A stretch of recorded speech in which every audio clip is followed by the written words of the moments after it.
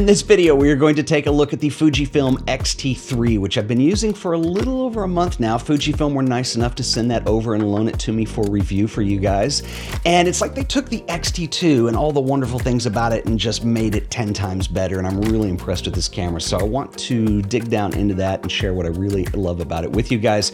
Real quick, I want to give a shout out to our sponsor today, who are the awesome folks over at squarespace.com. If you need a website, Squarespace have you covered. Squarespace is an all-in-one solution for building beautiful websites, portfolios, or even an online store. Head over to their website. You start with a template. Everything is completely customizable. It has a drag and drop interface, and building websites could not be easier. So head over to squarespace.com, do the free trial, and if you think this is right for you, I can save you an additional 10% off your subscription if you use offer code AOP on checkout.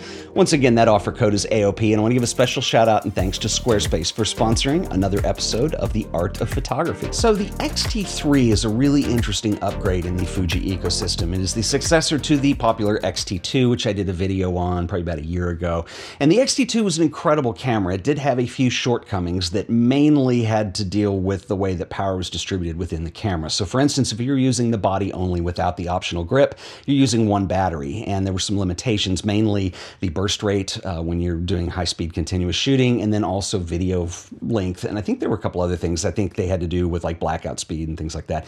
So when you use the grip, you were using 3 batteries and enabled a boost mode, so you were able to get a little more performance out of that camera, and it really, you kind of needed the grip to get the most out of the X-T2. And so what's interesting is Fuji seemed to have taken the X-T2, and now we have a brand new sensor, the Fujifilm X-Trans CMOS 4, as well as a new processor, which really beefed the camera up, and a lot of rewriting in the algorithms and the firmware, and it is an amazing camera, and it's opened up an enormous amount of possibilities of what you're able to do just without the grip. You can use one single battery and get a lot out of this camera, and I want to go through some of these points.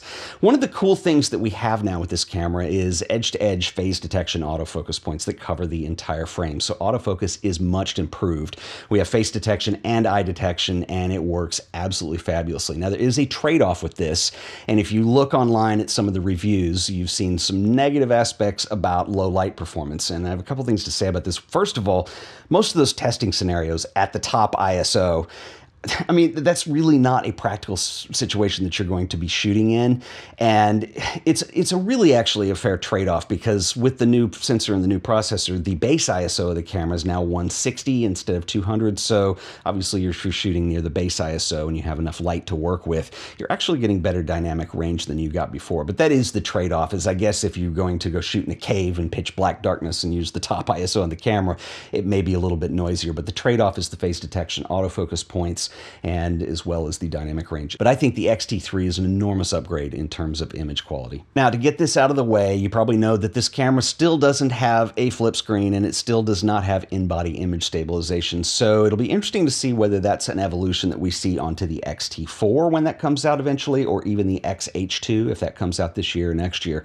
And I really don't think those are that limiting. I think that the goal of the X-T3 was to use the same body as the X-T2. And what's also interesting is the price point is actually lower on this camera than the X-T2 was when it came out. So really for me, the X-T3 efficiency is the name of the game here, and Fuji have done a great job with that. Video has also gotten a major upgrade. Now, video with Fujifilm cameras, if you like the film simulations and you don't want to color grade, they've worked okay. There really wasn't enough data in the file to do any kind of color grading with, so it was kind of what you see is what you get, even with log profiles. And now with the X-T3, we have internal recording at 10-bit 420, and if you use an external recorder like the Atomos Ninja 5, you can get 422. And so there is an enormous amount of flexibility that you can get with that. If you don't want to shoot with the film simulations and you want to do your own grading, you can shoot an F-Log. Another interesting thing is the Eterna profile is available on Fujifilm's website for download, and I'll show you some clips for that in a second. But it's really pretty impressive, and you have more control over your contrast. The whole point of shooting in a log file is to take advantage of high contrast situations. So for instance, if you're shooting at sunset and you've got really long dark shadows and bright highlights, you can retain some of that shadow detail, and you can consider that when you're doing your final grade, and you get a really much better picture in the end that's not over contrasted. And now the with the X-T3, we have a legitimate video camera from Fuji that really starts getting into Panasonic GH5 territory in some ways. For still shooting, the big new feature in the X-T3 is burst rate shooting, and it is fast. You can get up to 30 frames a second raw files off this camera. It is really impressive. And this is one of the things about mirrorless technology that we're starting to see come to fruition. And it's really interesting to see how Fuji have handled this in the X-T3. Now, with a mirrorless camera, you're getting a full sensor readout of data in real time. And so what this does is it opens up a lot of possibilities in terms of how fast you can autofocus and how fast you can capture images. Now, with the DSLR, you have a design flaw in that at the moment of capture, the mirror has to flip up and you get a brief moment of blackout. Now, as a photographer, you can learn how to work around this, but it does put a pretty serious cap on how fast the camera can shoot in burst mode. And so with a DSLR, you're lucky to get 11 frames a second, maybe 14 on some cameras if it's really pushing it, but that's about it. And the Fujifilm X-T3 now will deliver 30 frames a second if you're using electronic shutter. And it's really impressive how they've done this. Now, first of all, you are using the electronic shutter at this point. One of the downfalls of a CMOS sensor is that it scans line by line. And so while your shutter speed may be 1/120th of a second, it's actually taking a little bit longer for it to scan. Now, the way Sony handled this was to build an integral memory layer onto the sensor, and we call that a stacked CMOS sensor, and you see that in the A9. The A9 is an incredible camera, and it also costs over 3 times as much as the X-T3. And the way that Fuji have worked around this is, one, we have the new processor that's handling it, and then 2, there's also a slight crop that is applied when you're shooting that fast at 30 frames a second, and it's a 1.25, I believe.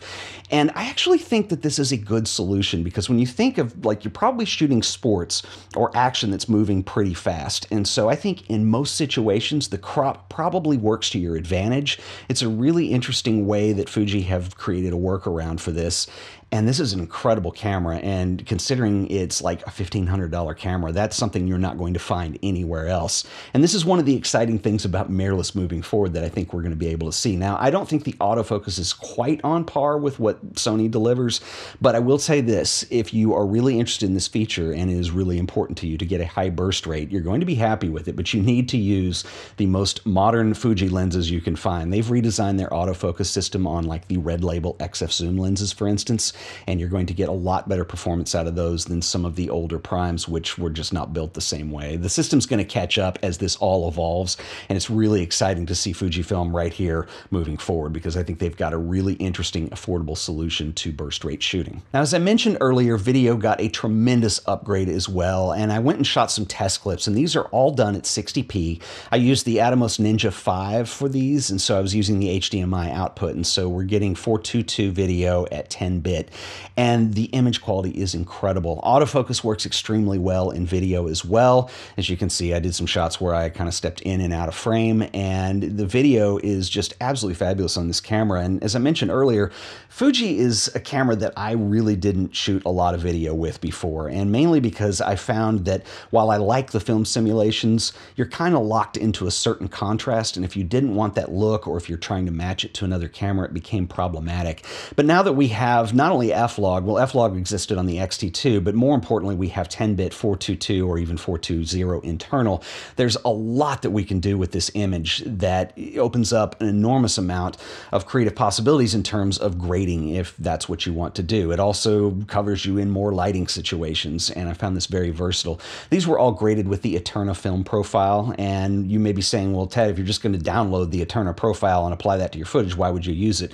Well, if you're going to use a LUT, and you're going to use that in post-production, it opens up more possibilities in terms of how you control that contrast behind that. Now, you can do some of those in camera, but this puts it into post-production where you get a more finite amount of control over your final workflow. And I think the image quality on this is absolutely outstanding. And Fuji clearly came out of the gate with guns blazing on this, because this puts this camera into the territory of what you're going to find with Panasonic, even some of the Sony cameras. It's a legitimate video camera right now. And what I really like about Fujifilm is, I mentioned the film simulations earlier too, and I think these provide a lot of possibilities, especially when you can shoot at 10-bit. There is some argument as to whether or not you can visually see the difference between 8-bit and 10-bit, and if you're just comparing two pictures and saying one's 8, one's 10, you tell me which is which, you're probably not going to see a difference. Where you are going to see a difference is when you need to pull more detail out of shadow areas, or maybe your highlights are a little bit blown, you need to bring them back. You have much more leeway with a camera that's shooting at 10-bit than you do with 8, and there's a lot of versatility that can come with this. And the other thing that I love is with the film simulations and the ability to pull more detail out of them, you end up with a camera that you're able to use that gets a really good picture without having to do a lot of grading. So if color grading isn't your thing, or maybe you're working with YouTube where you have to generate a lot of videos in a short amount of time, this is really an excellent camera to consider, and I've been really happy with the picture quality that I'm seeing on the X-T3. The X-T3 is an impressive camera, and I think between the new sensor and the new processor and all the new functionality that you get out of it, it makes upgrading to this camera from the X-T2 pretty much a no-brainer. So if you're already in the Fujifilm system, you own those lenses, this is the way to go. It is an incredible camera. Is it perfect? Well, there's a few things that are still missing that I think Fujifilm are going to have to address either in the X-T4 when we get to that, or maybe in the X-H2. Now, the X-H1 has in-body image stabilization, and that is probably the biggest thing that's missing from the X-T3. And the only times I've found this to be a deal is if I'm doing still shooting and I'm in really low light, and maybe I don't want to be wide open on the lens, and you really have to have steady hands if you're using slower shutter speeds, just because there is no stabilization. Now, many of the Fujifilm lenses have optical image stabilization, which works just fine, but some of the key lenses don't, like the 16 to 55 millimeter. The Red Label XF is one of them that comes to mind. It's an excellent lens, but if you don't have in-body image stabilization, it makes it really difficult in low light at slow shutter speeds. Now, for video, it's not as big a deal because I tend to lock things off on tripods, or at least use some kind of gimbal or stabilization, but the fact that there is no in-body image stabilization, that's probably the weakest link on this camera. And so if that's really important to you, that's why you would probably want to consider the X-H1 instead. There's a couple other things too. I think having a flip screen, and I don't know, it's funny, there's so many cameras that are made now that that's kind of one of the missing features on, and that Fuji have addressed this at least a little bit. You get an articulating screen and you can kind of flip it out to the other side, which doesn't really do you much good. But if you're doing video, particularly when you consider, like I do a lot of video and I'm filming myself for YouTube, and I use not only the flip screen for the ability to frame up my shot and compose, but it also gives me all the information that I need in terms of how much battery level is left, what my aperture set at, where my shutter speed is, where's my ISO, and it's really difficult to use if you don't use an external monitor. Having said that though, adding an external monitor / recorder to the Fujifilm X-T3 makes this a very powerful video setup for an interview or a studio type situation. A little bit cumbersome to vlog on, although I don't know, I shot all these images out in the field and I was using the external monitor with this, and it was handling all the recording, and it's probably worth it just to get a little bit better video quality with that 422. But adding a flip screen would just make this so much more functional. Anyway, one last thing that I want to mention on this, and let me preface this by saying that Fujifilm has done an amazing job, just an absolutely outstanding job with power management in the X-T3. The fact that you don't necessarily need the grip anymore makes this more versatile. You can travel lighter, so on and so forth. And when you consider, and this is a common problem with mirrorless cameras, not just for Fujifilm, Sony went through it with their W battery as well. But when you consider the power that this camera is actually drawing, because you have that constant data readout in real time from the sensor, you go through batteries a lot faster, and you need something that's going to be able to power that camera. So because of that, I actually would recommend you do get the grip if you're going to be extended shooting, using sports with burst rate, or if you're using a lot of 4K video, the autofocus is on, these things will all draw on the battery. And I think Fujifilm are just at the point right now where the new battery is going to be kind of needed. And I know why they do it this way, and it's really nice that, you know, you have multiple cameras that use the same batteries, so you have that uniformity across the system. But I think we're at a point right now where just power management is becoming an issue. So if you're not going to use the battery grip, I at least recommend, if you're going to get the X-T3, is get a couple extra batteries to carry around. It's really not a big deal to swap them in and out. Just would be nicer to get a little more life out of the battery that we've got. But considering its age, it does a great job. But anyway, that's really my only complaints about this camera, and they're really minor. As I said before, I think that if you're already in the Fujifilm system, upgrading to the X-T3 is a no-brainer. I think it's a good price point. I think that the features that you get out of it and the value you get for that price are really pretty amazing. amazing. If you're thinking about a Fujifilm camera, it's another reason to get into it, because all of a sudden this opens the system up to things that you don't have in other camera systems. And again, Fujifilm are very reasonable, I think very fair with their pricing. So would love to know what you guys think. I'm looking forward to using this camera a little more, and if you got any questions or things you want to see, maybe we can talk about them. So drop me a comment below. Until the next video, I'll see you guys then. Later.